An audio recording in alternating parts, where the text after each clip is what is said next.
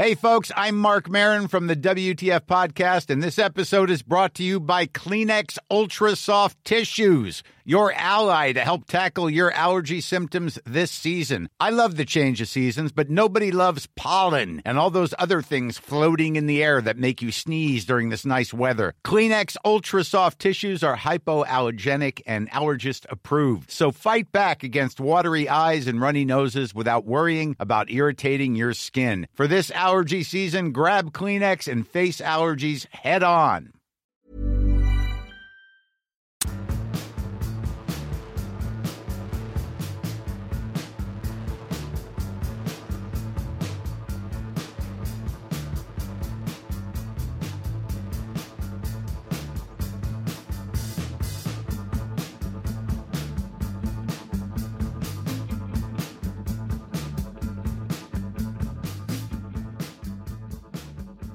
Hello, welcome back to Rule the Roost podcast. This is 2 in 2 weeks now. Fuck, it's almost like we're finding some sort of consistency again. Almost like Tottenham Hotspur's home form this season. That was good because this is a Tottenham podcast and I've done a little Tottenham thing there and yeah. It's good to reinforce that early doors because it's hard to sort of remember that that's what this is about sometimes. That's it. That voice you're hearing there, ladies and gentlemen, that's Mr. Raj Baines. How are you doing, Mr. Raj Baines? I'm not too bad. I'm all right. Sorry for missing last week. Busy man. You are, yeah. And I think it was more me just wanting to have my dinner, wasn't it, really? Well, we planned it to do it later, but I had a couple of things come up. It was actually, probably a blessing in disguise that I had the evening off. Otherwise, I would have probably been going till late, but being able to finish and all sorts. It was, what it's been. It's past couple of weeks. The thing that's been bane of my existence, and touch wood, I hope it's over, is that Microsoft have been having server issues, which has affected their entire online platform. And I still use Hotmail, so my main sort of work account, Hotmail for the life. thing I use is the same Hotmail account I made when I were in high school, and so I'm reticent to get rid of it because it's got years worth of contacts in Sexy there. Raj 6969 at hotmail.com. No, I've never had a silly one, to be honest. Because first ever Hotmail account my dad made for me, and it was my full name, and I didn't want that because it seemed a bit much, my full name. So I redid it like a year later, and so it's not as silly as it could have been. Do you know what my first ever Hotmail account was? Coys Jack, Big Dick. It was actually Wu-Tang Jack. There you go. At hotmail.com. Wu-Tang. Actually, do you know what though? Wu-Tang Jack 60, because someone had actually already taken Wu-Tang Jack. I'm not actually surprised by that. Wu-Tang's one of those things that people do tend to lean on if they can. Yeah, Wu-Tang Jack 60 at hotmail.com. Hit him up. He's a cool guy. Did you have were you on MSN and everything back in the day? Of course. That was kids these song lyrics as my name. Sad ones when I was feeling sad, happy ones when I was feeling happy, and sometimes in between ones when I was feeling, somewhere in between the two of those aforementioned. You'd put all the names of your friends in your status to sort of go, these are my main ones. I didn't have any friends. No, that was a big thing at our school, is you'd list all your friends, and then if you went out with someone, you'd delete all your friends, and then you'd put the person you were going out with in your status. How innocent we were back then. I know. I was just telling you actually about. I'm surprised you still are part of the MSN generation, though. That's all, mate. Of course I was. It was massive, man. It was all the way through high school. See, I was assuming you jumped straight into Facebook, MySpace, Bebo. No, I didn't get a Facebook account until I left high school, until my last year of high school. So that would have been 2009? Shit. Yeah, so I started in 2004, so it'd be 2009. So it was late on that we moved to Facebook, but yeah, MySpace was massive. But it was MSN and MySpace were the two main ones to have. I think we skipped Bebo for the main part. I think that was sort of on its last legs as we were sort of becoming an internet generation. But we were sort of still your £10 top up, text your mates on your Samsung flip phone or 3310 or whatever you had. And then I think I had the best phone I had one year was Samsung D900, one of the thin slider ones. That like Bluetooth was the latest technology on. That's what we had. I had the Siemens, like my first decent phone. I think before that I had like a 3210 for about 20 years. Do you know what I mean? As everyone did, but I got a Siemens SL45, which I think was the first phone to have an inbuilt MP3 player on it. And it was just, I felt like such a gangster at school. Yeah, there was the kids that got like Sony Walkman phones and stuff like that. But I got an iPod Mini for my birthday in year 7, so that was sort of my main iPod for years. Yeah. So I never needed an MP3 phone. But yeah, like sort of what was it, 0.2 VGA camera that you had on these things, and sort of you thought it was the best thing you'd ever seen in your life. Little did you know what was coming around. But I was going to tell you, even though we've had this conversation already, about the girl that was from my high school who's been sent down for 10 years for going on a knife rampage. Because sort of it was just one of the biggest things to have happened, like in our small circle of people who went to my high feel school. like you need to take this one back a few steps, mate. You kind of jumped in straight off there with the punch, or I don't know, stab line, I guess, but. Well, let me find the actual article. We're veering into problematic territory early doors, so it sort of sets. How is it problematic? I'm reading it's happened. Okay, this was from yesterday at 7 a.m. on the Yorkshire Post. It's actually Yorkshire Evening Post website. Woman jailed after slashing Leeds A&E staff in utterly needless attack. A woman has been jailed after she slashed Leeds A&E staff with a razor blade during an unprovoked spree of assaults.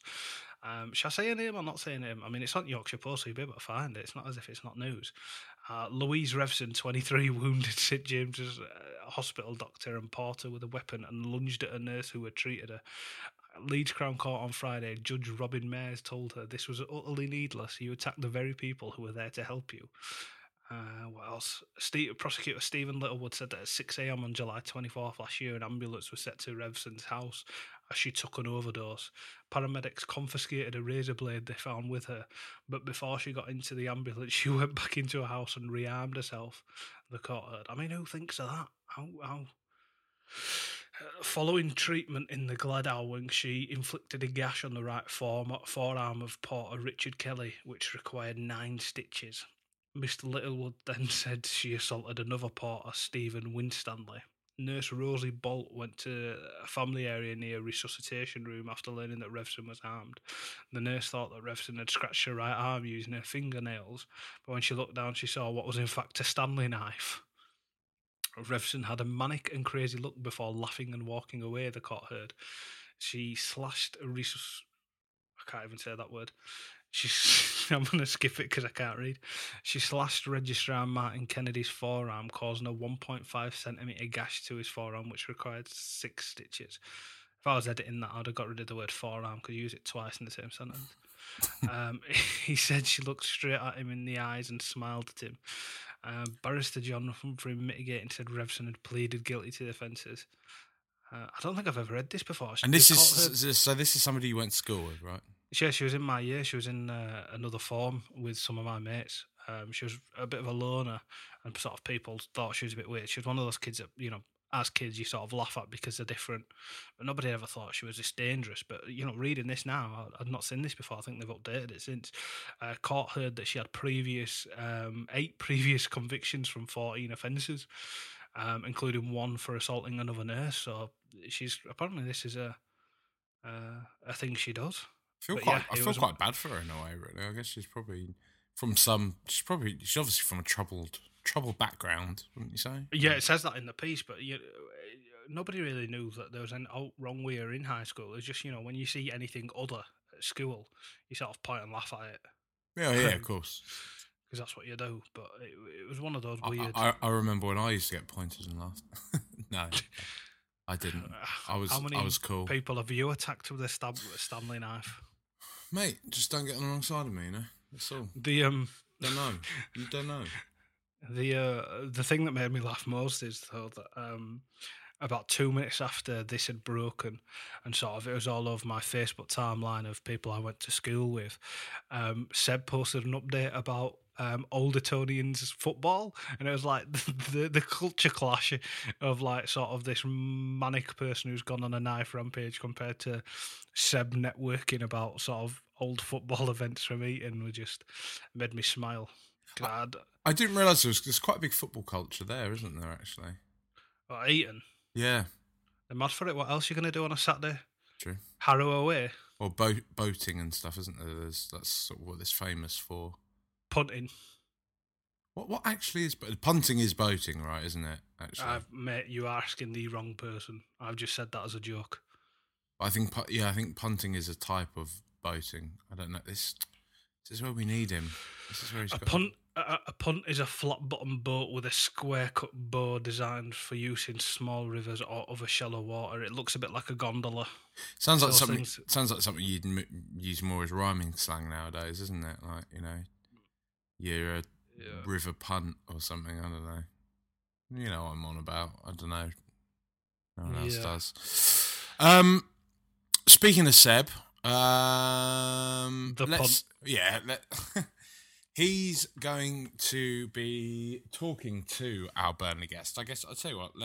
We've done our preamble. Let's cut over to our Burnley guest. So anyone that is actually interested in anything remotely football related can cover that off now. And so Seb is talking to Natalie Bromley of the No Nay Never podcast. Take it away, Seb.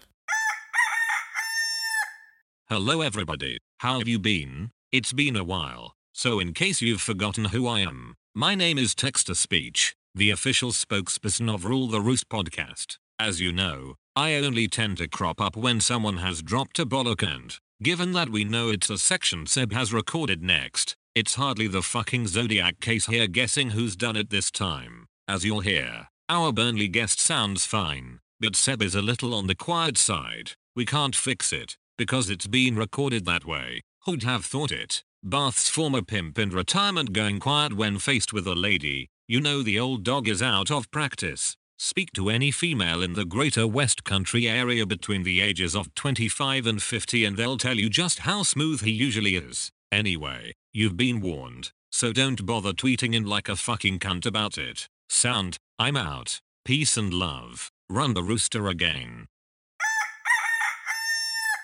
Okay, so we have Burnley on Saturday afternoon.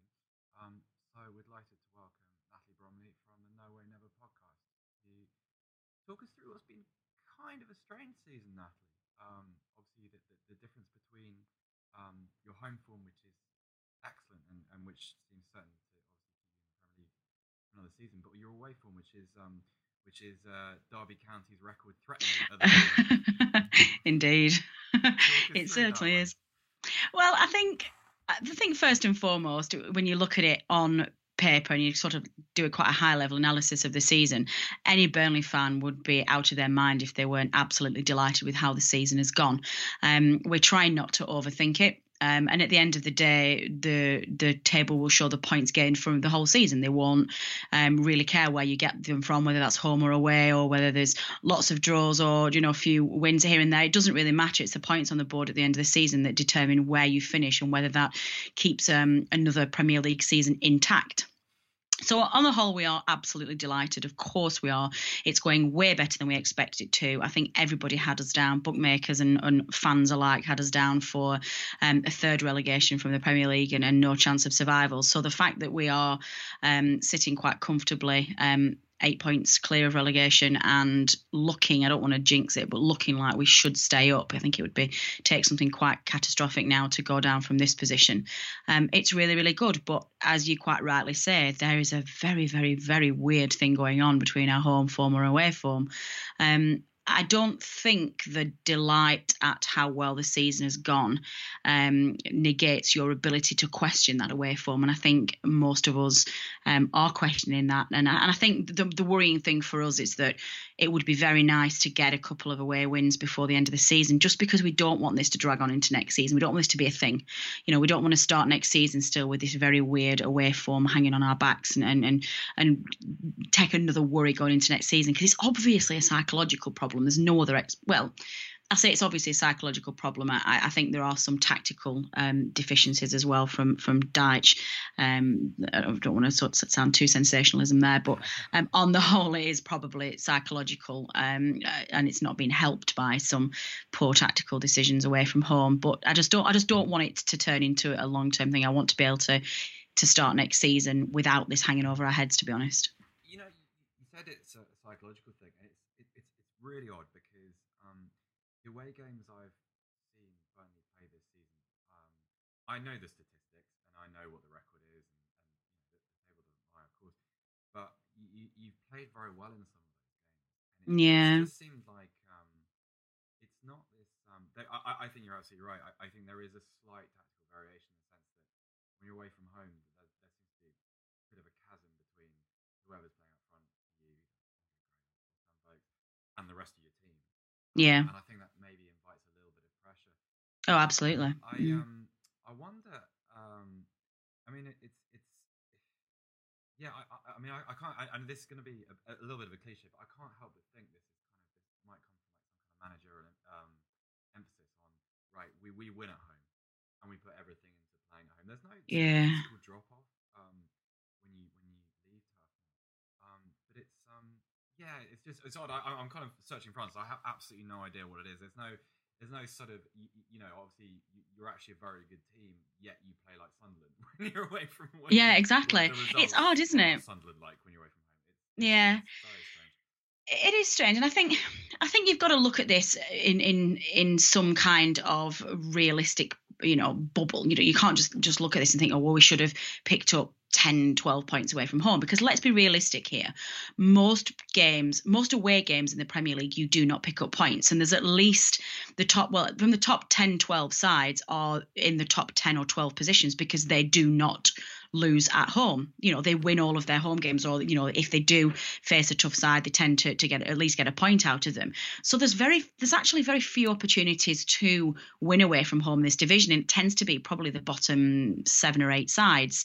So we did have a problem in the first half of the season in that we played some really tough fixtures away from home. We played all of the top sides, and I think we'd hardly played any of the bottom 8 sides by Christmas. So we do have to be realistic here and appreciate that we were going to sides where you shouldn't really ever expect to pick any points up away from home. Sorry, go. No, go ahead. I think the shame of it is that because of this albatross with the away record, I think something that's been lost is just how much of an overperformance this has been. Absolutely. I don't mean in the sense of like these are crap players and they should be where they are. I just mean that these are players who have grown from a level. I mean, I saw Matt Lowton play the other day, and I just thought that doesn't look like the same player as David Villa. Oh no, he doesn't, does he?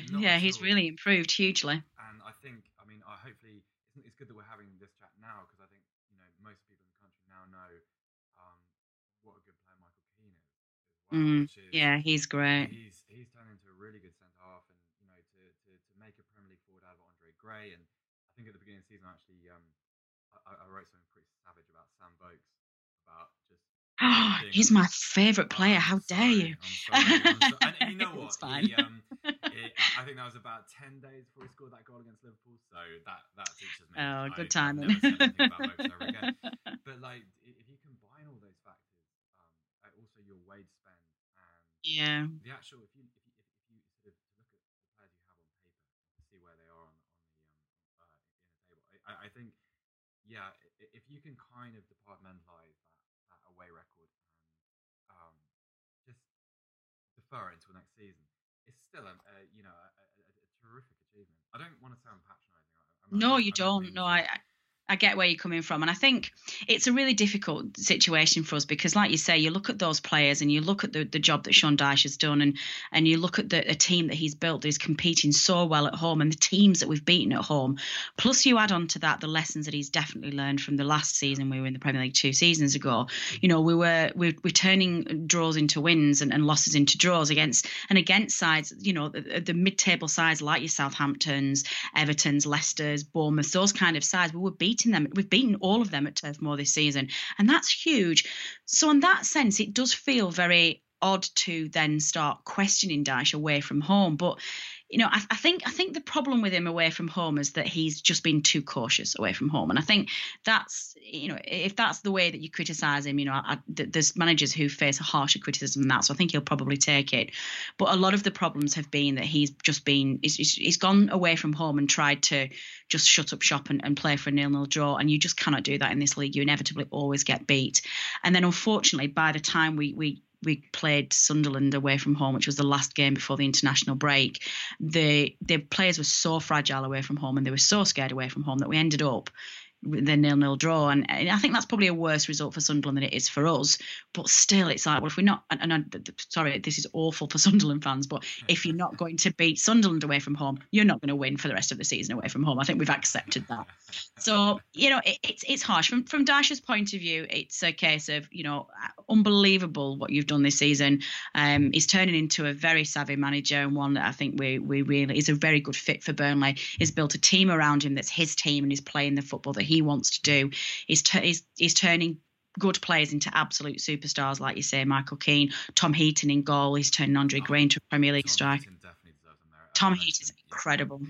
He's my player of the season by a country mile. The first time I saw him, I thought, you're a championship player. And that's absolutely nonsense. I mean, forget just him as a shot stopper. He's just a very, very good all-rounder. Yeah.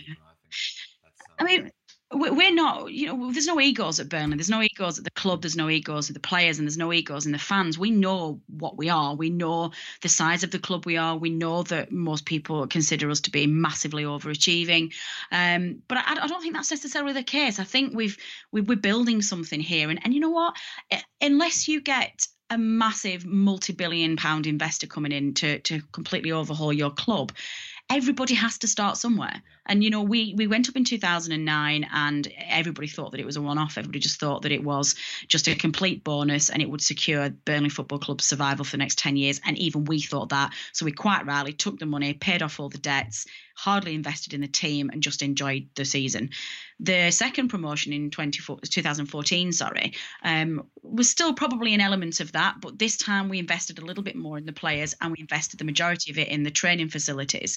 And then the third time, you then get promoted again as champions this time, which I don't think it's a myth. I do think it makes a difference when you go up as champions. And this time we'd gone up. This was the third season in the Premier League. We'd wiped off all our debt. We'd bought our ground back. We'd invested in incredible training facilities. We'd sold some players for some really decent profit. And this season you kind of looked at it and went, well, there's no excuses this year. This is the season that you've got to go for it. And we invested a little bit more on the players. And you just think, I'll take the criticism that most of our squad was probably championship at the beginning of this season. At the end of this season, I expect probably half the squad will go if we stay up, because you're going to then upgrade your players. And that's the way you do it, a little by little. Every transfer window, add a little bit more quality. You can't do it in one season. And I think sometimes the press especially are a little bit, I want to say naive, but I think they've lost focus. I think it's very fair and inexcusably so too, because the example that you, the club who you are the counter example to really at the moment is probably Mark Hughes era QPR. Yes, absolutely. They are the definition of what you don't do. Yes. You get into the league, brilliant, and you survive, but then all of a sudden you start, there's a Jose Bossingwa here, and it all starts to, it's as if the broadcasting check comes in and everyone loses their mind. Exactly. And it is stupid. We're still recovering from it now. I mean, you are kind of, I suppose it took a few more years to draw this comparison properly, but you're kind of what Charlton were maybe 15 years ago. Yeah, that's a really good example, actually. No, Curbishley. I mean, he's got a bit more to him than Curbishley, and I kind of like. I I wish he hadn't said the stuff about English managers not receiving the credit, because that's been undeservedly. It's sort of been allowed to be what he is. Yeah. Since, and it's sort of bracketed within that little band of proper football men. Yeah, no, it does. I agree. Okay, so what do you think of us?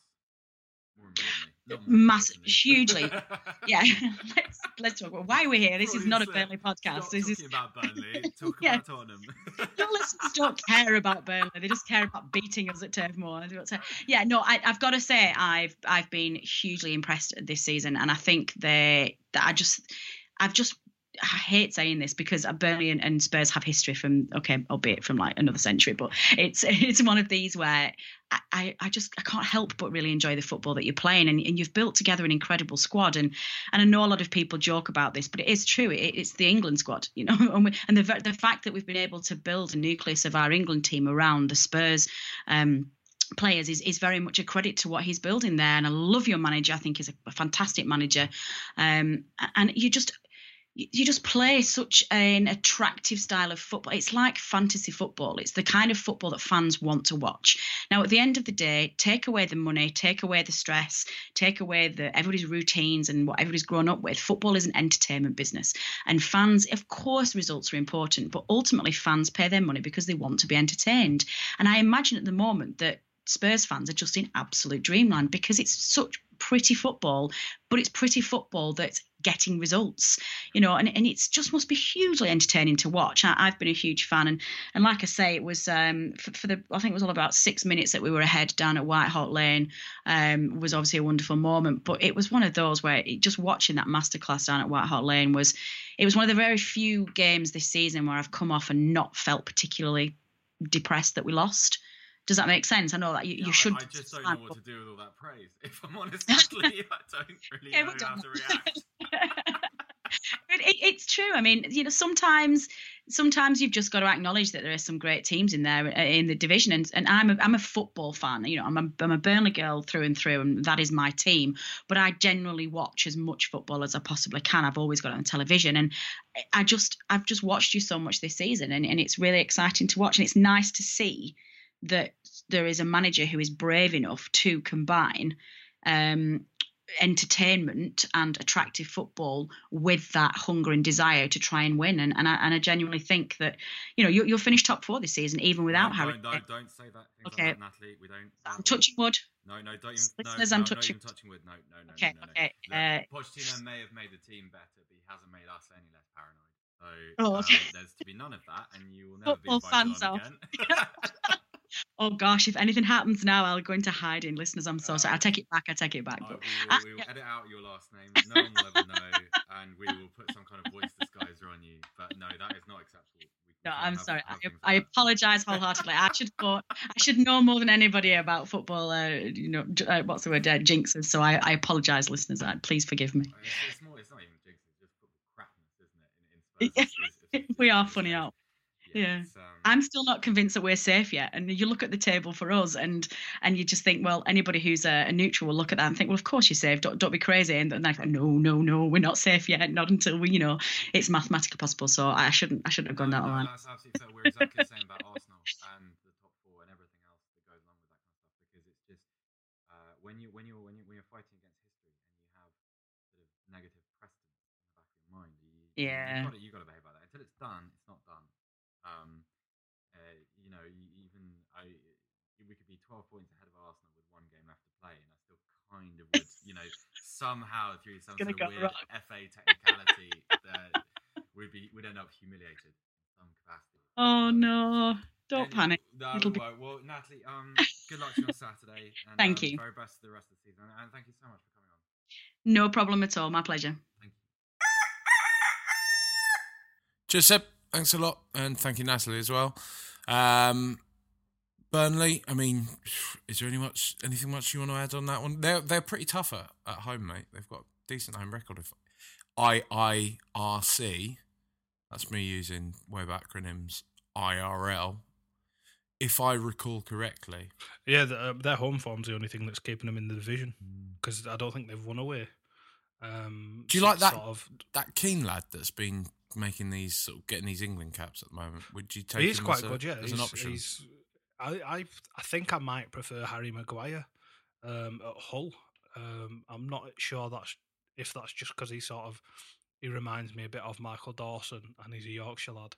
So I'm naturally sort of biased, but I like what I've seen of Maguire a tad bit more. But Keane is fantastic. Not to be regionalist or typecast, but you sort of touched on it there. I don't know. There's something about a Yorkshire defender. I don't know.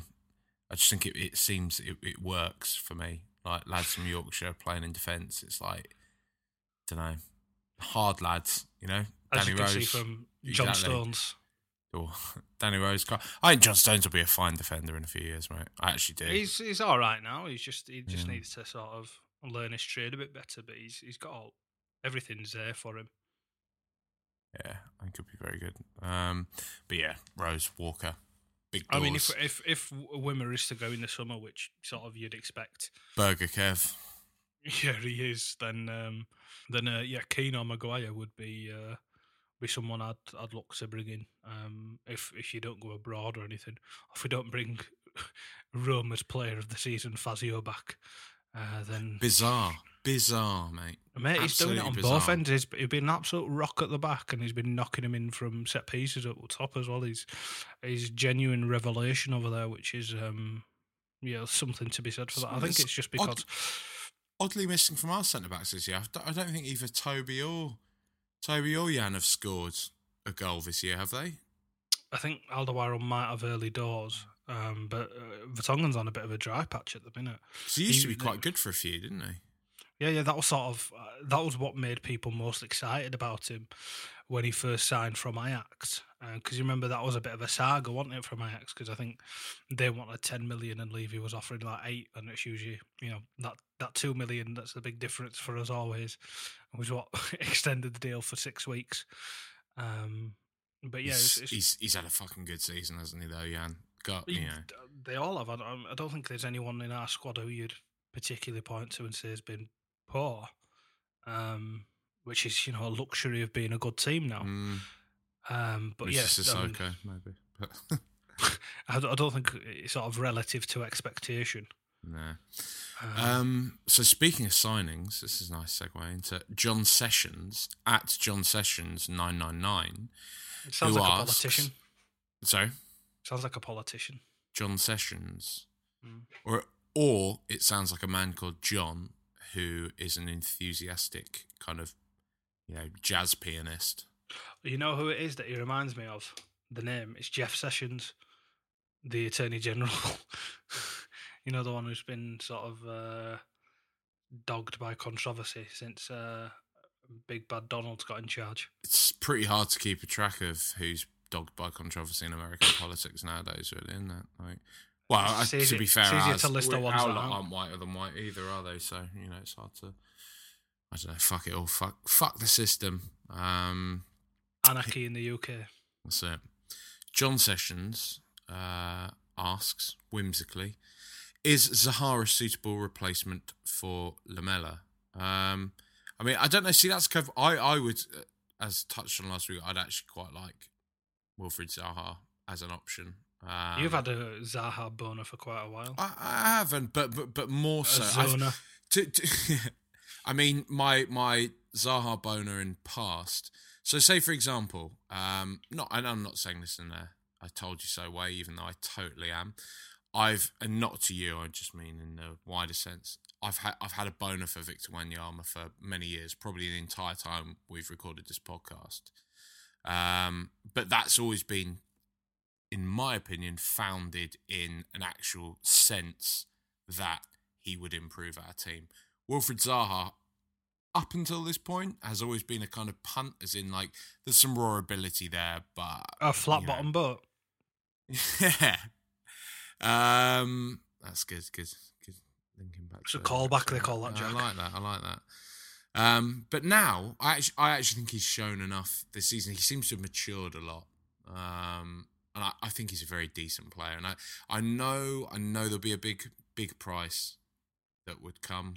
That's the thing that puts me off about him, because I do see the upside of him, and I do see the potential for sort of Pochettino specifically to take a rough diamond and sort of mould him into a good player, and sort of he's young enough and raw enough to change his game, and he appears malleable and enthusiastic enough to do that.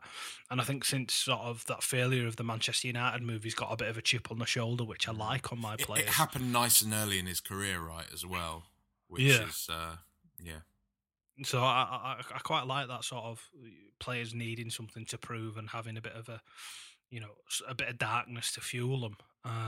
There's something as well, like now as well, there's something I quite like about him, that he's kind of, I don't know if you've seen it, past few days he's fallen victim to the sort of, let's not beat around the bush, the latent racism of the press, as per usual, with this whole, he didn't have the minerals to play for England, blah, blah, blah. Lad was born in the Ivory Coast. Ryan Giggs never got that type of shit. That's all I'm saying, Yeah. Similar I just quite like Gareth Bale and that, isn't it? Yeah. So, I like a marginalised player. I like him for that reason. I think he's talented. I think he's I kind of. I don't like the flip side of losing him for a month in January. No. That is kind of annoying. But he to me is a bit of a. He's basically, I think he's a bit of a not so much Poundland. That's probably a bit too derisory. But he's a Wilkinson's.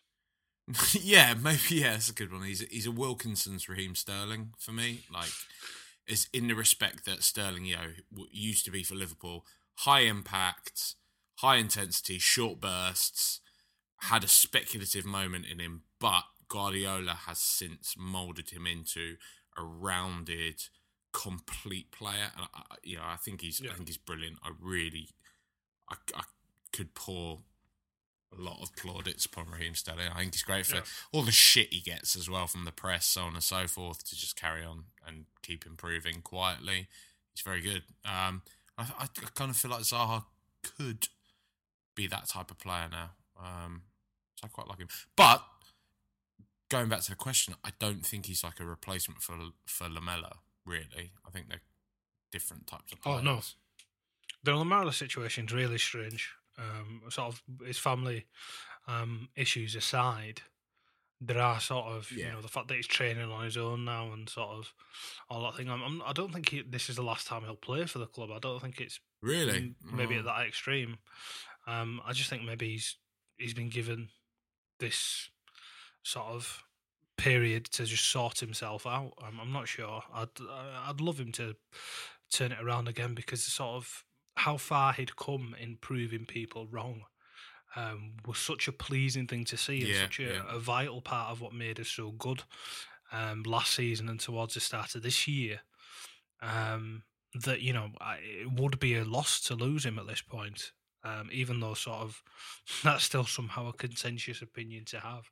I'd rather have him than I wouldn't. My main fear with Zaha, to go back to him, is that anybody who comes with a big transfer fee to Spurs, I'm wary of, just because of how often those moves don't work for us.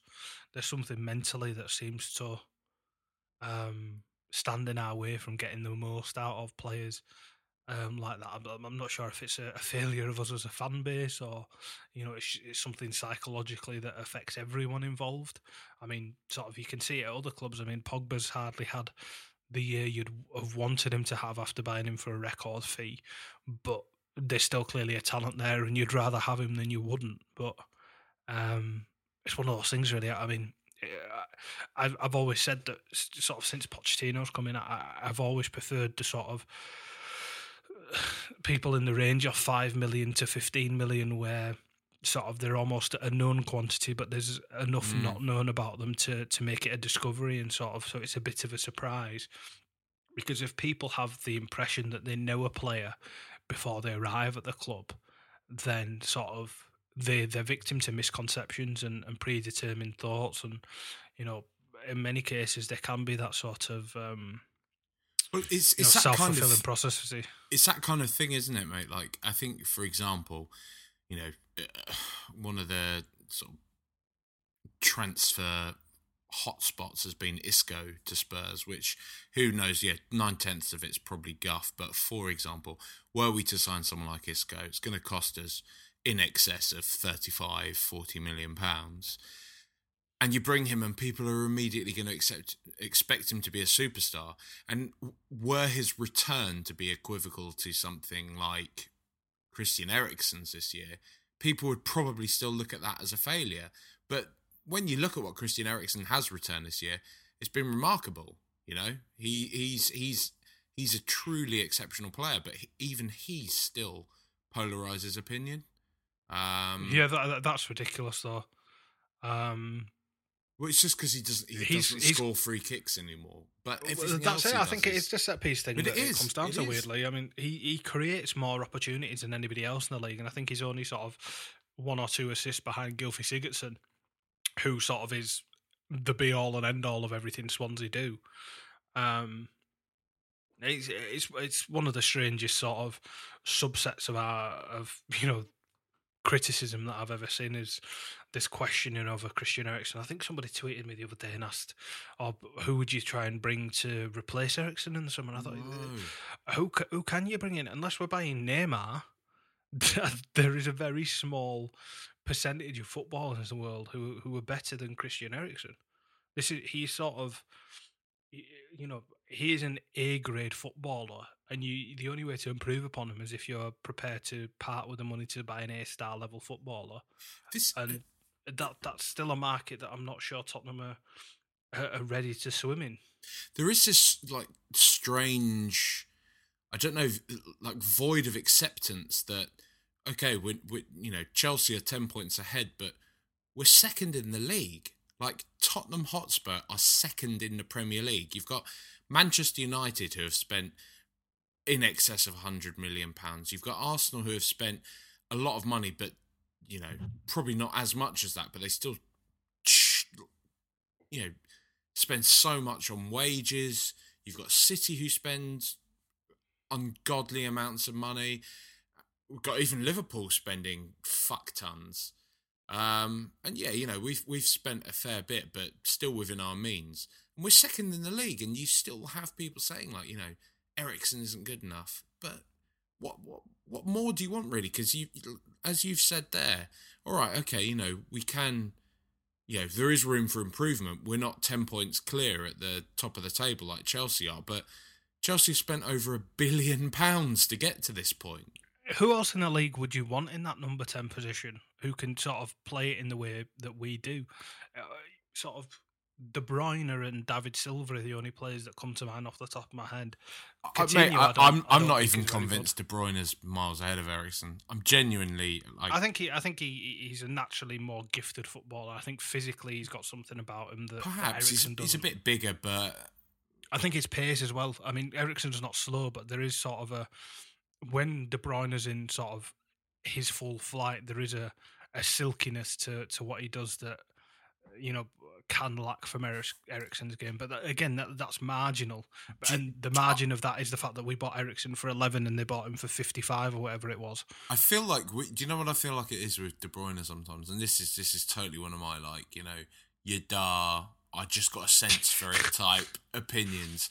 But I feel like De Bruyne is not as sure of himself as Eriksen seems to be. Eriksen seems to be the sort of cocky little shit that just knows he's decent, and he always seems like a pretty kind of level-headed, not level-headed per se, but just a pretty cool customer for want of a better expression. Whereas De Bruyne, he's very secure within himself. Yeah, whereas De Bruyne doesn't. Apart from his hair, which he had sorted.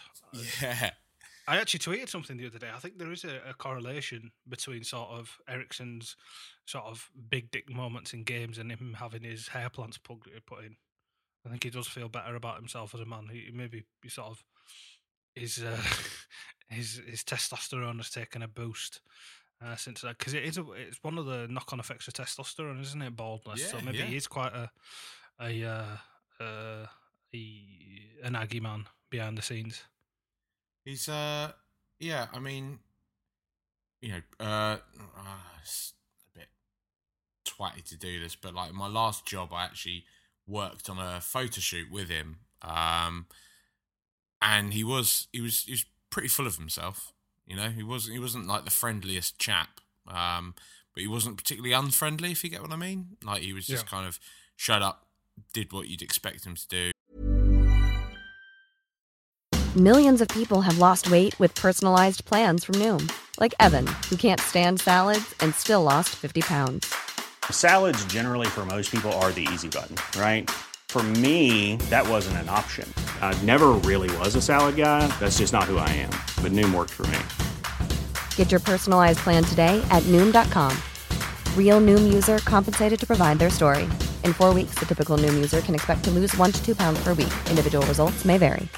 This is Paige, the co-host of Giggly Squad, and I want to tell you about a company that I've been loving, Olive & June. Olive & June gives you everything that you need for a salon-quality manicure in one box. And if you break it down, it really comes out to $2 a manicure, which is absolutely insane. It's also so easy to get salon-worthy nails at home with Olive & June. The difference between how your nails used to look when you did them yourself and now with the Mani system is a complete game changer. The best thing about Olive & June, too, is it's a quick dry. Dries in about 1 minute, lasts for 5 days, and full coverage in up to 1 to 2 coats. Visit oliveandjune.com/perfectmani20 for 20% off your first system. That's oliveandjune.com/perfectmani20 for 20% off your first system.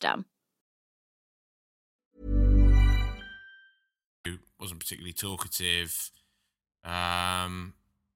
He does seem to keep himself to himself. Yeah, but I mean, like, I don't know. He's just got a self-assuredness about him that I think a lot of players lack. But yeah, like you said, there's no one really other than, I think David Silva's a league of his own in the Premier League. He's the best footballer in the division. Like, pound for pound. Yeah, he's exceptional. He's one of those footballers that's genuinely a joy to watch, even though he doesn't play for Spurs, annoyingly. He's the closest in sort of in intelligence on the field that the Premier League has come to since Luka Modric. Yeah, I'll go with that. Owen, because we kind of touched on it at THFC, Owen also says what's happened to Lamella. As His you dog said, died, mate, and he was. Well, yeah, according to Matt Law of the Independent, his dog. He's not at the Independent. Is he not? Is he not the Indie? I think it's the Mail or something. Really? It's one of the Tory papers. But yeah, according to Daily him, Telegraph. Telegraph. Okay, you're right. Tory Graph. His dog's died. No, and that's not laughing matter, by the way. My cat passed away last week. Oh shit, man! Sorry about that. She was 15, so we got her when we were 9, and it's no small matter. You're not allowed to have affection for anything, mate. No, but sort of, we've laughed about that in the past, and sort of we've done it in a sort of an ironic way, a knowing way, as we often do. But sort of, when you go through that yourself, and it's sort of, you don't know how much of sort of an emotional task it is to bear, because it's, our cat was sort of the first pet I'd had in my life, and sort of having come in at such a young age at 9, and I'm 24 now, and now she's only gone. That's a large portion of my life she's been about, and it's it's a very strange, very emotional thing to say goodbye to something like that you've bonded with. So people make light of that is one thing, and then the fact you've got his brother sat, paralysed on a bed next to him is just only compounds that. So it's one of those things that, with it still raw and sort of days away from having had to take her to the pets and had to put down, you sympathise much more than you would otherwise. I mean, on the flip side of that, I would say, not to sound too callous, but I would say, were it just the fact his dog had died and he was out for I'm not half just saying the season, it is that. I would probably question that. But we know it's not just that. I mean, there is stuff with his brother, but I think there's lots of stuff flying around, isn't it? I mean, there's even been talk that he's failed a drug test, and Tottenham are keeping it quiet, which I don't believe, really. What drug is he going to be taking? Oh, fuck knows, mate. Probably, MCAT. Yeah, he definitely wears Nike Huaraches, so. I wear Nike Huaraches. Oh, Raj, come on, mate. Yeah, bad man.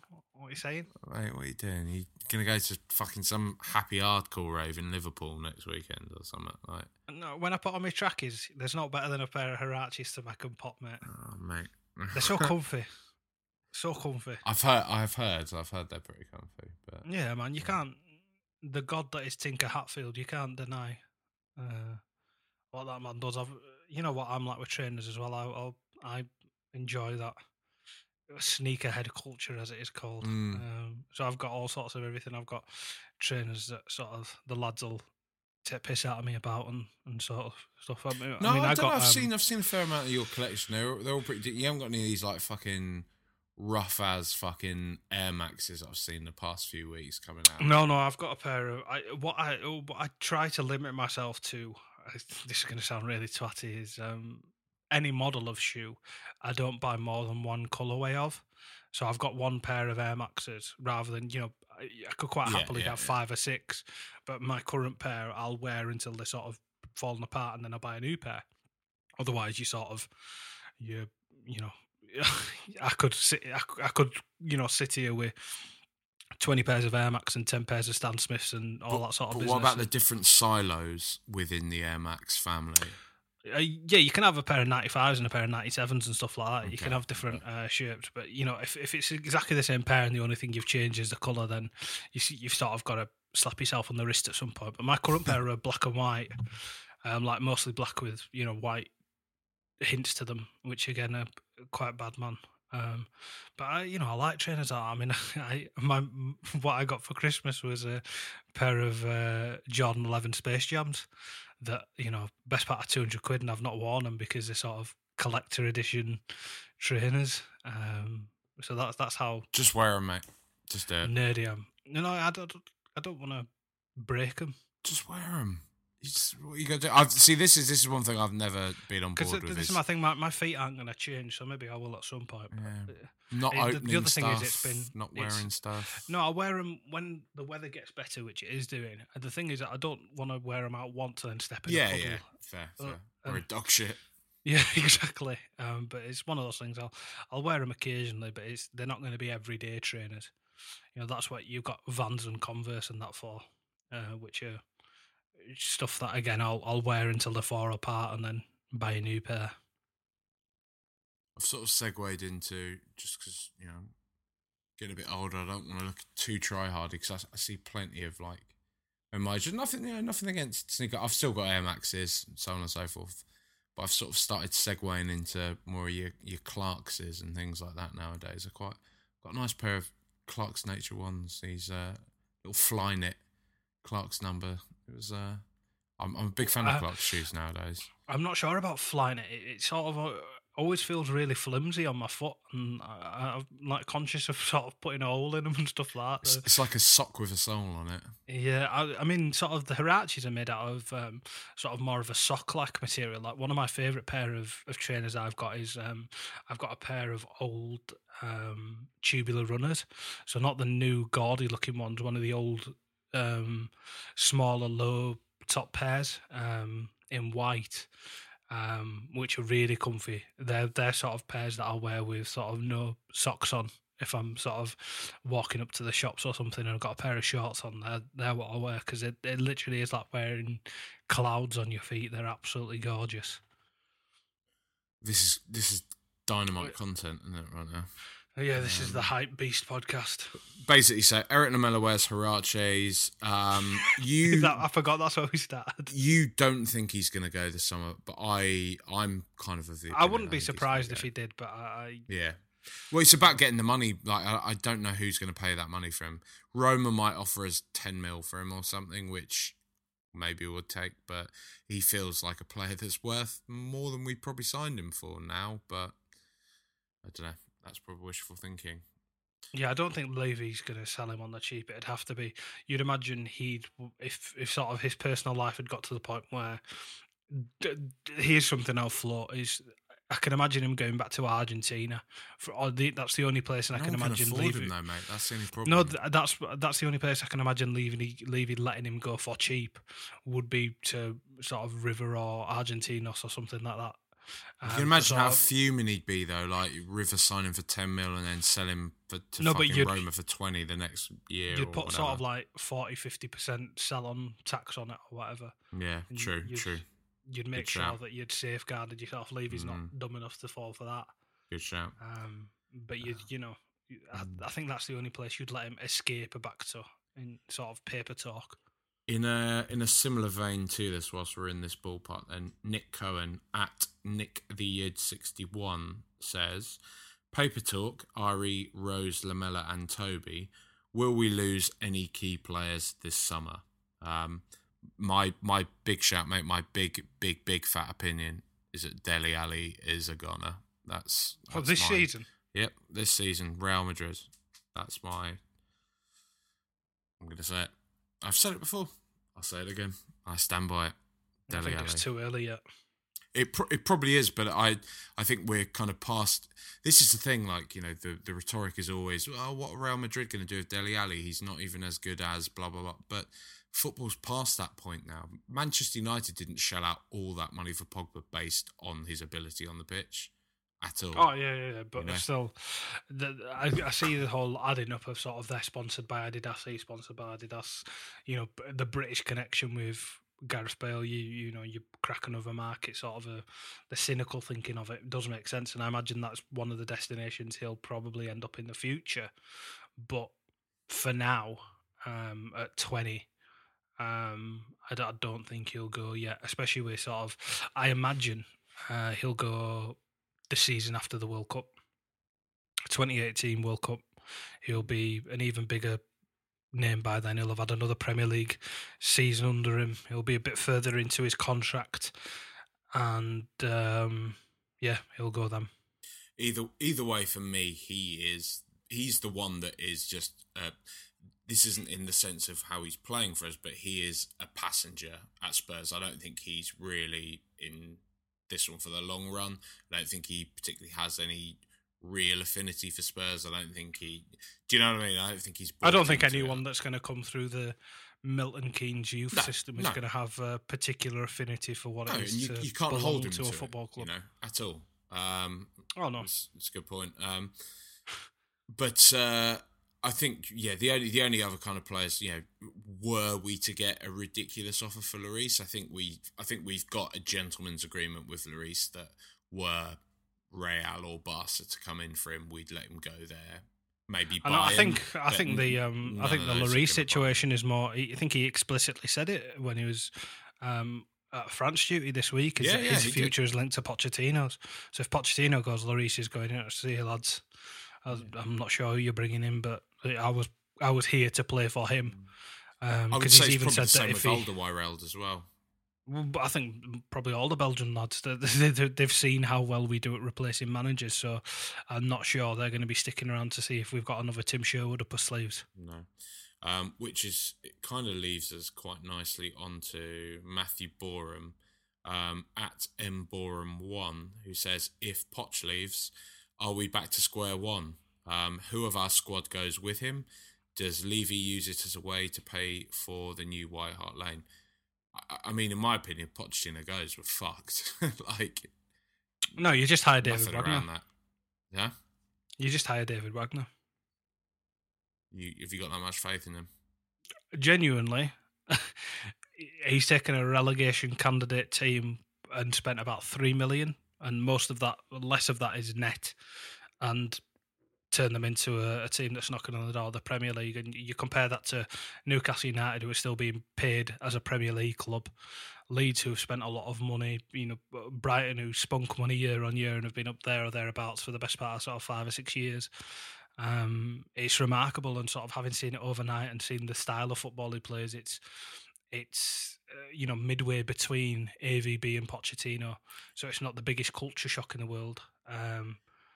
I'd take a gamble on him personally. But as you've said there with Lloris, though, do you not feel that there's that element, though, Pochettino goes, a lot of the lads will probably think, well, why should I stick around to see if X works or not? You know, this is it. I bought into this with Pochettino. I follow Pochettino, and... I'm not sure. I I would let them have the option at that point, because I think those players don't owe us anything anymore. They're in credit. So if they do want to leave at that point, we have to have the faith in ourselves to reinvest properly and have built the infrastructure that is capable of coping. Because if we've got to the point now where we're a stack of cards and you take one out from the bottom and we're fucked, it's not the greatest planning in the world. No.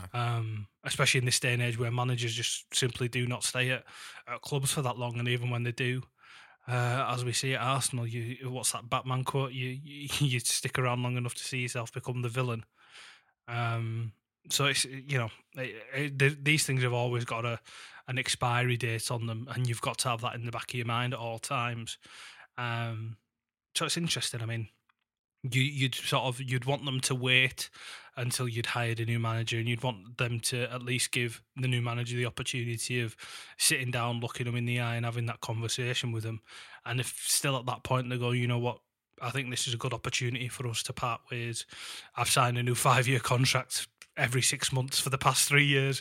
You can get a fantastic fee for me. Then, crack on, and you'll have the funds there to reinvest and try and make the squad better. But it'll just be a case of I don't think you're back to square one, but I think you have to sacrifice a season to sort of bed everything back in and then go again the year after. What square are we at now, and what's the best square? Is best square 10? Where does that expression come from anyway? I'm not sure. Should we Is Google it snakes and ladders, maybe? I think it might be, So the best square is square 100 or 99? Yeah, 100 in snakes and ladders. Origin of the phrase. It's folk etymology. Oh God, it's gonna be all weird then, isn't it? Something about a square was a pagan term for a flaming virgin. Apparently, early BBC radio commentaries helped listeners follow the progress of football and rugby games by dividing the pitch into equal rectangles. So there was a square one and things, but that seemed that's coincidental. I don't think that's the origin. Yeah, I don't think so. Agreed. I like Vetoed. I like the snakes and ladders one myself. That made the most sense to me. Yeah, let's go with snakes and ladders. I know you poo-pooed him publicly, but Dan Simmons asks, what's your favourite aquatic mammal? I'm going to say beaver, because it makes me want to giggle when I say the word beaver. I'm not sure what do we class as aquatic mammals, sort of dolphins and that sort of thing. Dolphins are pretty cool. They're pretty smart, aren't they? Dolphins have always freaked me out since that Simpsons episode where they take over. Mm. Yeah, they've always, I'll go for like what's the one that's sort of like a dolphin, but it isn't, a porpoise. Everybody needs some porpoise. Yeah, I'm gonna go for a porpoise just because it's a fun word to say. Okay. Chris Leaks at Mr. Chris Leaks asks, who's the biggest cunt in the Tottenham podcast world? Windy Coys, hands down. He comes across mild-mannered, inoffensive. Nah, awful, man. Meet him in real life, he's horrible. Horrible. Especially when he's been on the beers. So that's that one. And me and him had, a couple of weeks ago, we had some... beef? Banter on the old text. Because I think it was his Skype account maybe was hacked, so it was kept on sending out spammy messages. He got hacked a while ago, didn't he? With the porn bot. I think this might have been an extension for it. But so I sent him a text just so I had a heads up. I think your Skype account's been hacked, and he goes, "Oh, thanks for that, mate." I went, "No worries, stay clear of those dodgy websites you've been visiting." And he replied, "But I really need this penis enlargement, and it only costs 17 bitcoins." So that's what he's like. He puts on this sort of innocent exterior, but bad bastard. He's making dick jokes privately. He's sending dick pics. No, that's he doesn't do that. Well, maybe he does actually. I don't know. I can't speak on his behalf. He's a scumbag though. Wendy, tweet us and tell us, do you send dick pics? Yeah, go on, tell us, Wendy. Actually, just tweet us a dick pic. That's how we'll know. It's Coys for come on your I don't know, skirt.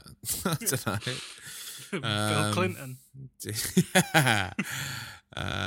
Let's have a look.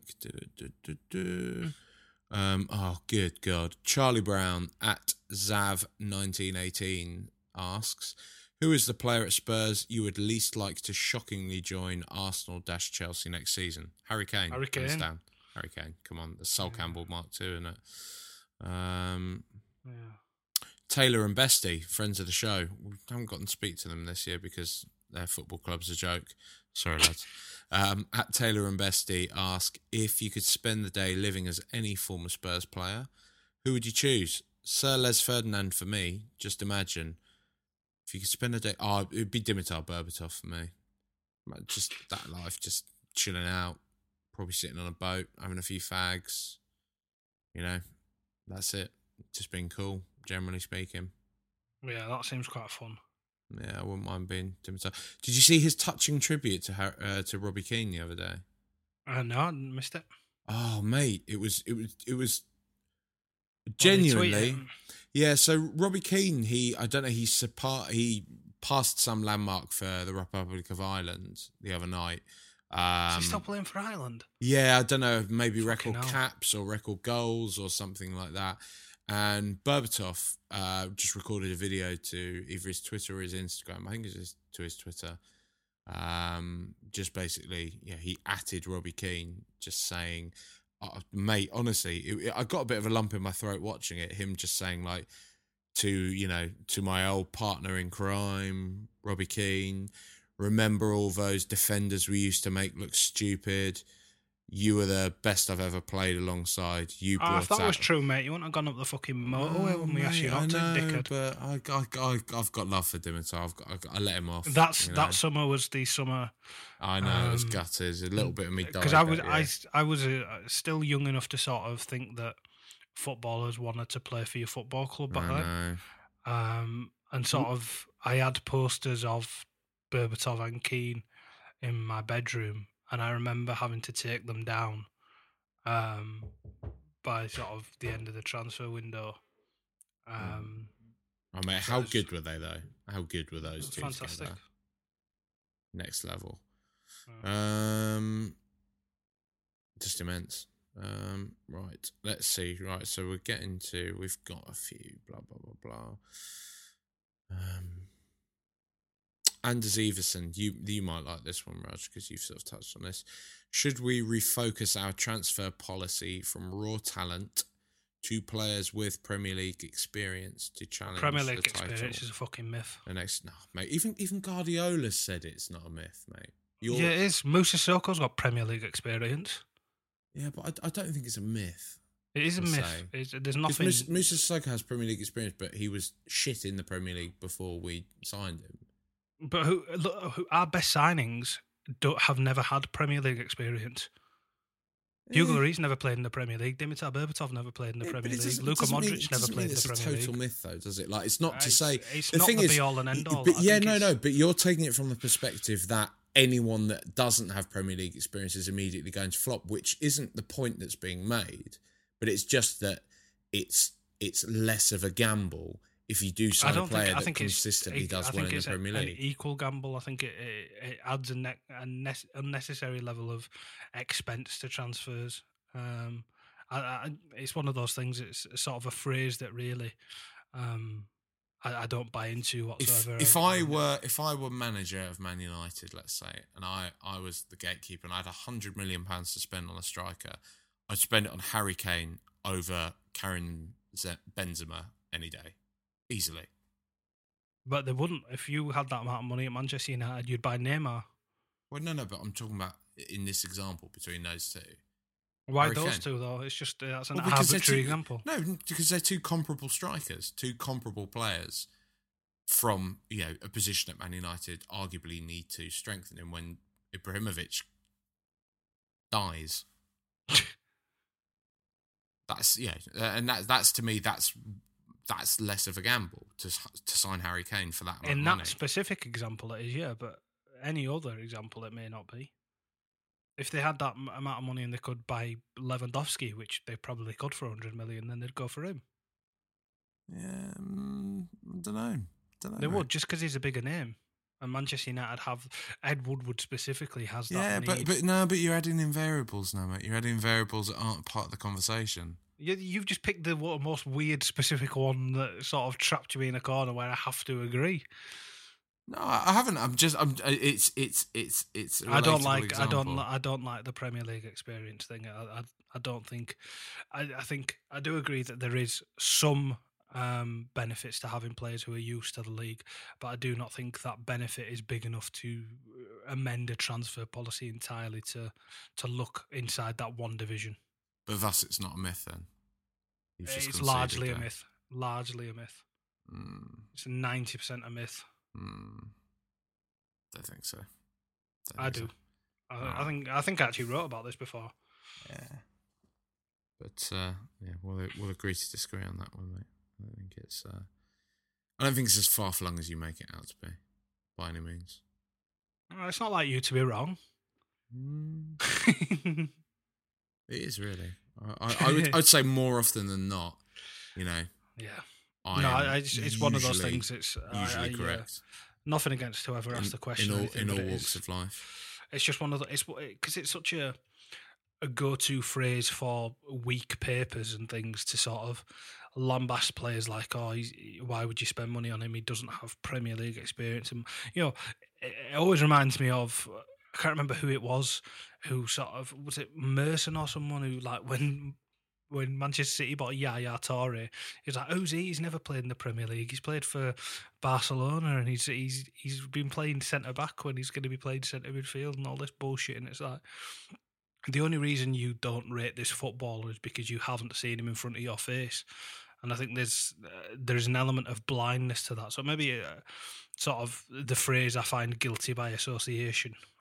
But I know what you mean. There is definitely like a fairly ridiculous and arbitrary kind of right-wing line to this sort of thing that, as we sort of touched on it before with Zaha, this, why would he turn down England? Well, but why should he automatically play for England? Ivory Coast won the last African Cup of Nations. What the fuck have England won for, the past fucking however many years now? And I do get that. I definitely get that. But I think it's too much of a reaction to just completely discount the fact that a player, if you are making a Premier League signing, it is less of a gamble to sign a player who already plays in the Premier League. It just is. I don't think it is, because I think it ramps up the fee to a point where it makes it a more expensive gamble, where it makes it a more costly thing, which I think then does turn up the risk factor. I mean, if I was, the example you give, if you were in charge of funds, if I was given that sort of scouting role and I had to come up with a list of priorities, Premier League experience wouldn't be towards the top of my list of priorities whatsoever. Fair enough. I mean, yeah, for every Wanyama there's a Kante, so, that's it's on the flip side of my opinion, but... countless examples. I mean, we just waxed lyrical about David Silva, who'd never set foot in England before he came and became the best player in the division. However, as I'm saying though, it's not to say that any player that doesn't have Premier League experience isn't going to perform well in the Premier League though. Who's the last player we bought that sort of Wanyama and Alderweireld? Are they the last ones who sort of have benefited from that we've bought? I would say so, and they're two pretty good examples, to be fair. But at the same time, the main reason we bought them is because the same guy who's in charge of our transfers had bought them about a year earlier. So I'm not sure that was to do with their Premier League experience, more the fact that whatever the black box was saying it again when he plugged it in with a different team. And It's not for me, this Premier League experience thing. Especially if it's in terms of sort of sacrificing the current transfer policy to sort of target new people, then I wouldn't go with it. I don't even know if to be honest, I think quite a lot's made of it. I don't even see us having a clear transfer policy, to be honest with you, mate. I think it's a bit all over the shop. It's a bit bizarre, ours. I don't know. I think there is a sort of buy low, sell high high upside, low downside sort of a mentality in general to what we do. We don't buy superstars, we make them, sort of a thing. And then we spend 30 mil on Musa Sissoko, but yeah, that's the exception that proves the rule. Son cost a fair bit as well, though, didn't he? I think 18 million, yeah. But he's young enough. He was sort of true. Yeah. And he's almost our version of Pogba because he's sort of massive in the Asian market. He is. He's their Cristiano Ronaldo. Let's have a look. Purgatory at Chi-Town Spurs says waffles or pancakes. Waffles. Really? See, if he's and talking pancakes, sweet waffles, I don't like. And pancakes, I don't like whatsoever. I don't like them savoury or sweet. I like crepe pancakes. No, I don't like pancakes. Just they've got no flavour to them, and I don't understand them. You add flavour to them, don't you? Then I don't like syrup or anything like that. Whereas waffles, if you get a good like sort of sugared Belgian waffle and put ice cream on it, then you're away. But then you've just sort of contradicted yourself there, mate, because you said like you need to add sugar and ice cream to it, whereas you've just said pancakes they come sugar, don't they? Because you've got to add stuff to them. Yeah, but I wouldn't have pancakes and ice cream. But you can do that. I don't do that. that. But I wouldn't do that. That seems like a weird thing to do. I've started making, because I'm trying to like cut down on carbs a little bit. I'm just sort of kidding myself for a bit. I started making pancakes on the weekend mornings so you just use banana, egg, and a little bit of baking powder, and but they're more like the American style ones. They're all right. Chuck a few blueberries on them as well. It's quite nice. You've been watching the BuzzFeed Tasty channel, haven't you? No. I actually I took these off a nutritionist. He told me to make them like that. No, just someone I did some work with not long ago. I was talking to him about shedding for the wedding. But is that a thing? Given I've had a few beers tonight already, whatever. Who did we? Oh yeah, we both said Berbatov, didn't we, to Taylor and Bestie? We've done the aquatic animal. We've done quite a lot of questions tonight. All right, Nathan at TT Tactics says, how much more productive have you been in the absence of club football? Based on that, how would your life be if you didn't like football? No, fuck that. I don't even want to entertain it. I haven't been that much more productive. I'd have to find a new line of work. Exactly, it's football that makes me productive. Look at what we're doing now, Yeah, that is pretty much shit. My livelihood is based on this sport and others. So, it'd be an entire lifestyle and career change. Yeah, so jog on, Nathan. Your tactics nonce. Right, Richard Meehan. We've done enough football now. So if you like football, it's dead. Richard Meehan asks, what should True Detective 3 be about? Location, themes, actors. That's a good question, that, because it's been greenlit now, hasn't it? Oh, have they got a storyline and things, or is it just that there's going to be a third season? Oh yeah, no, just that there's been a third season. It's been greenlit now. I believe. I'd want it in West Yorkshire.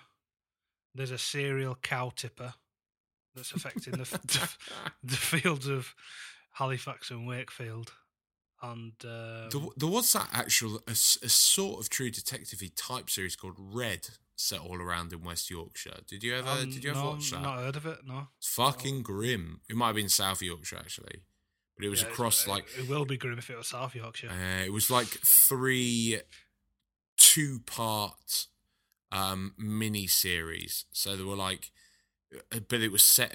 I think one was like set in like the late 60s. One was set in the mid 70s. One was set in the early 80s. But it was still a continuation of something. It kind of touched on the Yorkshire Ripper and blah blah blah blah, all these different things. But it was pretty fucking grim. Channel 4 type things. Worth watching, actually. I would, jokes aside, I would like to see if they could make an English version, set it over here with definitely sort of an English cast. You know, get like Idris Elba in and sort of, put actors of that ilk. I'd like something non-London focused as well. Yeah. but genuinely something like maybe in Birmingham or Christ. Manchester or even a Leeds or something like that. One of the UK's other cities. Maybe Cardiff's a pretty gritty place. You can't have sort of the philosophical dialogue that's made True Detective what it is in Birmingham. There's been a murder. Yeah. What are you doing? You got to make sure the body is clean.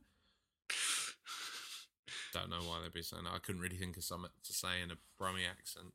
Yeah, I don't know where you'd put it. Maybe maybe one of the islands, like Shetland or Isle of Wight or something. Yeah, somewhere like proper backwater style. A tough Glaswegian cop with his. That's been done though. They're sort of like Rebus and Taggart and all that sort of. True. And you saying there's been a murder? Yeah. But it'd be good to see something here. Maybe Irish countryside. Get one of the McDonough brothers in to help with the script. Yeah. Brendan Gleeson and his son, Donald Gleeson, father-son detective combo. That's a dynamic they've not used on True Detective yet. Failing that, I always like things in Baston. I quite like things in Baston. Oh, it's been done though, hasn't it? It has, but I feel like The Departed and Ray Donovan's there at the. I suppose, but True Detective's it's a bit darker than that sort of thing. It's those are all a little bit popcorn. There are too many sort of cliche minefields in Boston. Portland, you could see someone that doesn't like pretentious hipster types getting bumped off. They'd have a field day in Portland. So yeah. Maybe somewhere like Miami or something, because there's not been many things in Miami, and most of them are quite camp. Dexter, yeah, that's about the only thing that springs to mind around. So there. you'd want that sort of thing. New Orleans, that's where I'd want to go. No, New Orleans, mate. Then you can get all your sort of if juju and your all the sort of Haitian culture and things like that as well. That's my dream holiday location. Mate, honestly, go. I was going to say, if you do a road trip or you visit the States or anything like that, when me and my mates road trip the States, New Orleans stands out as one of just the best places I've ever been to. Yeah. Let alone one of the best places in America. Loved it there. Yeah, because you know how much I sort of love jazz and all that sort of a thing. I just want to sit there and drink and listen to music and drink on the street and all that sort of shit. Good food, good people. Yeah, good soul times. food and everything. Yeah. It looks beautiful and everything. But I've the never thing heard I would a bad say, word. fucking boiling. Boiling. Yeah. Like dry. No, not even that. Well, yeah, kind of dry and moist at the same time. It's hard to say. Doesn't really make sense. It's a place that doesn't make sense, but it's fucking amazing. Just hot. Very hot. Flip-flop weather. Yeah, to say the least. So we didn't really give a clear answer. But any particular actors you'd like to see in that? I don't know. I like it when they go slightly left field. Although sort of the A-listers that they had in the first one, I'd like them to avoid sort of the cliched ones that are going around at the minute, like Tom Hiddleston and shit like that. Yeah, mate, he's an unbearable man. He's a decent enough actor, but he's an unbearable man. Like he does come across as a bit of a twat. Yeah. I feel like he'd fall into the cliche territory, but I do like Fassbender. I'm a fan of Michael Fassbender. Yeah. I wouldn't mind seeing him in something like this, but I feel like you say, I almost feel like it'd be too obvious to have someone like him in a True Detective. Maybe a Chastain. I think she was actually in talks for the last series, maybe. Really? But I like Jessica Chastain. Okay. Yeah, somebody like that. Just somebody of a sort of who's more of an actor than a celebrity. That sort of I'm just thinking now. I usually like it when they get like a comic actor and get them to, when you saw like towards Vince Vaughn. Yeah, you saw Vince Vaughn doing the odd thing, but when you saw like Robin Williams sort of take a bit of a heel turn toward the end of his career and stuff. I don't know. It could be a career saver. It'd be interesting. Somebody like Will Smith, like give him an actual dramatic role, because he's made dog shit for like a decade now. Yeah, and he's a decent actor when he fancies it. He's a decent enough actor, Will Smith. And if you actually put it in somewhere like New Orleans, then you could have a sort of a majority black cast, and you could put in sort of, you know, actors that otherwise wouldn't have that exposure. You could go get one of the lads from Moonlight, and, you know, Mahershala Ali and Will Smith in a buddy cop drama. Yeah, I'd, you know, watch it now. You would. It would be take my money. Mm. Mahershala Ali, mate, like he. Kevin Spacey is a bad guy. Is yeah. That's sort of an obvious cast, but you don't go wrong, do you? Kaiser Sose Redux, you know. Yeah, sticking Peter Dinklage with Mahershala Ali and Will Smith. That's your trio. Quite like that. Peter Dinklage is good. He's got a good crackly face as well that would make him sort of decent. Yeah. And he's one of them who he makes odd decisions, like with the films he makes. He was in that Pixels, wasn't he? I've not heard it, but I've not seen it. Sorry, but I've heard nothing but sort of appalling reviews and stuff of it. Fuck him. I reckon let's end it there, mate. I think we've given the people a good show. Yeah, I'm going to see Get Out tomorrow night. So we can talk about that next week. I was supposed to go see it over the weekend, but with sort of having our cat put down, we sort of didn't fancy going out. So we're going to go tomorrow instead, which I'm very much looking forward to. And Free Fire's out on Friday as well, which I want to go and watch. Good old Ben Wheatley. Yeah, I mean, I don't like him as much as other people, and I think High Rise was sort of his worst film to date. See, I agree, but I still enjoyed it. I saw its many flaws, and I agree that it wasn't particularly good, but there's something about Ben Wheatley. I like this quality he brings out in his actors, this sort of weird, don't know, quality. I'm a big fan of his. Kill List's still my favourite of his, FYI. I liked Field in England. That was very bizarre. I did like it. Very, very, very bizarre. It was just really weird. I like it when sort of people just sort of indulge themselves. Yeah. He always reminds me, like, from The Face, I always get him mixed up with Joe Goddard, you know, the producer from Hot Chip. Yeah. They're brothers separated at birth. Yeah, they are, but it's a good shout. Just because they're sort of fat men with long hair and beards. It's sort of like saying that, you know, me and Dev Patel are brothers, which is sort of a reverse racism, if such a thing exists. Well, we won't go into that one. That's a pod for another day. Shout out to my sister Rachel Dolezal. She's doing something at the moment. Is she going on Panorama? She's doing fucking something. You're not wrong there. Fucking hell. Right. Well, less of her, more of listening to previous episodes of Rule the Roost podcast, which you can do so on Acast, iTunes, or on our website, rtrpod.com. Follow us on Twitter at @RTR_pod. With regard to iTunes, please leave us some reviews. Doesn't have to be nice. Please, give us 5 stars, obviously. Doesn't have to be nice. But the review doesn't have to be nice. It just pushes us up the iTunes chart and it validates our ego a bit. Our existence as a whole. Exactly. That's it. You know, I'm a pathetic, sad little man that works in an office, and this is my only solace. So, you know, you can do me a solid as I accompany you on your sad, pathetic little journeys to your own sad, pathetic little life. What do people do? Do you reckon? What do people do when they listen to this? Do you reckon there are people on their way to work, probably having a shit? I wonder if people are making love while they listen to us talk. Maybe it gets some people.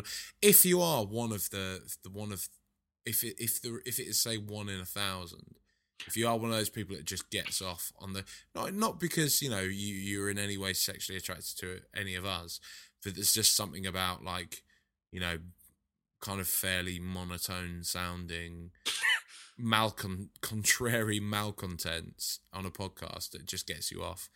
Please do tweet us and let us know if Rule the Roost gets you hard.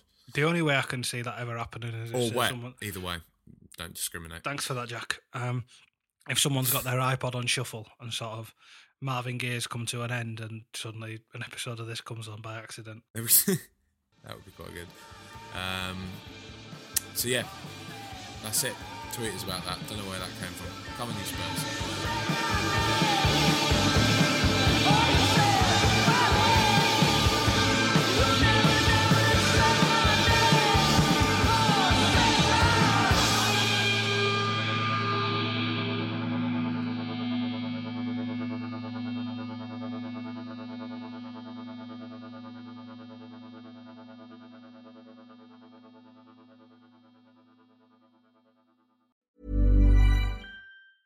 Ever catch yourself eating the same flavorless dinner 3 days in a row? Dreaming of something better? Well, HelloFresh is your guilt-free dream come true, baby. It's me, Keke Palmer. Let's wake up those taste buds with hot, juicy pecan-crusted chicken or garlic butter shrimp scampi. Hello Fresh. Stop dreaming of all the delicious possibilities and dig in at HelloFresh.com. Let's get this dinner party started.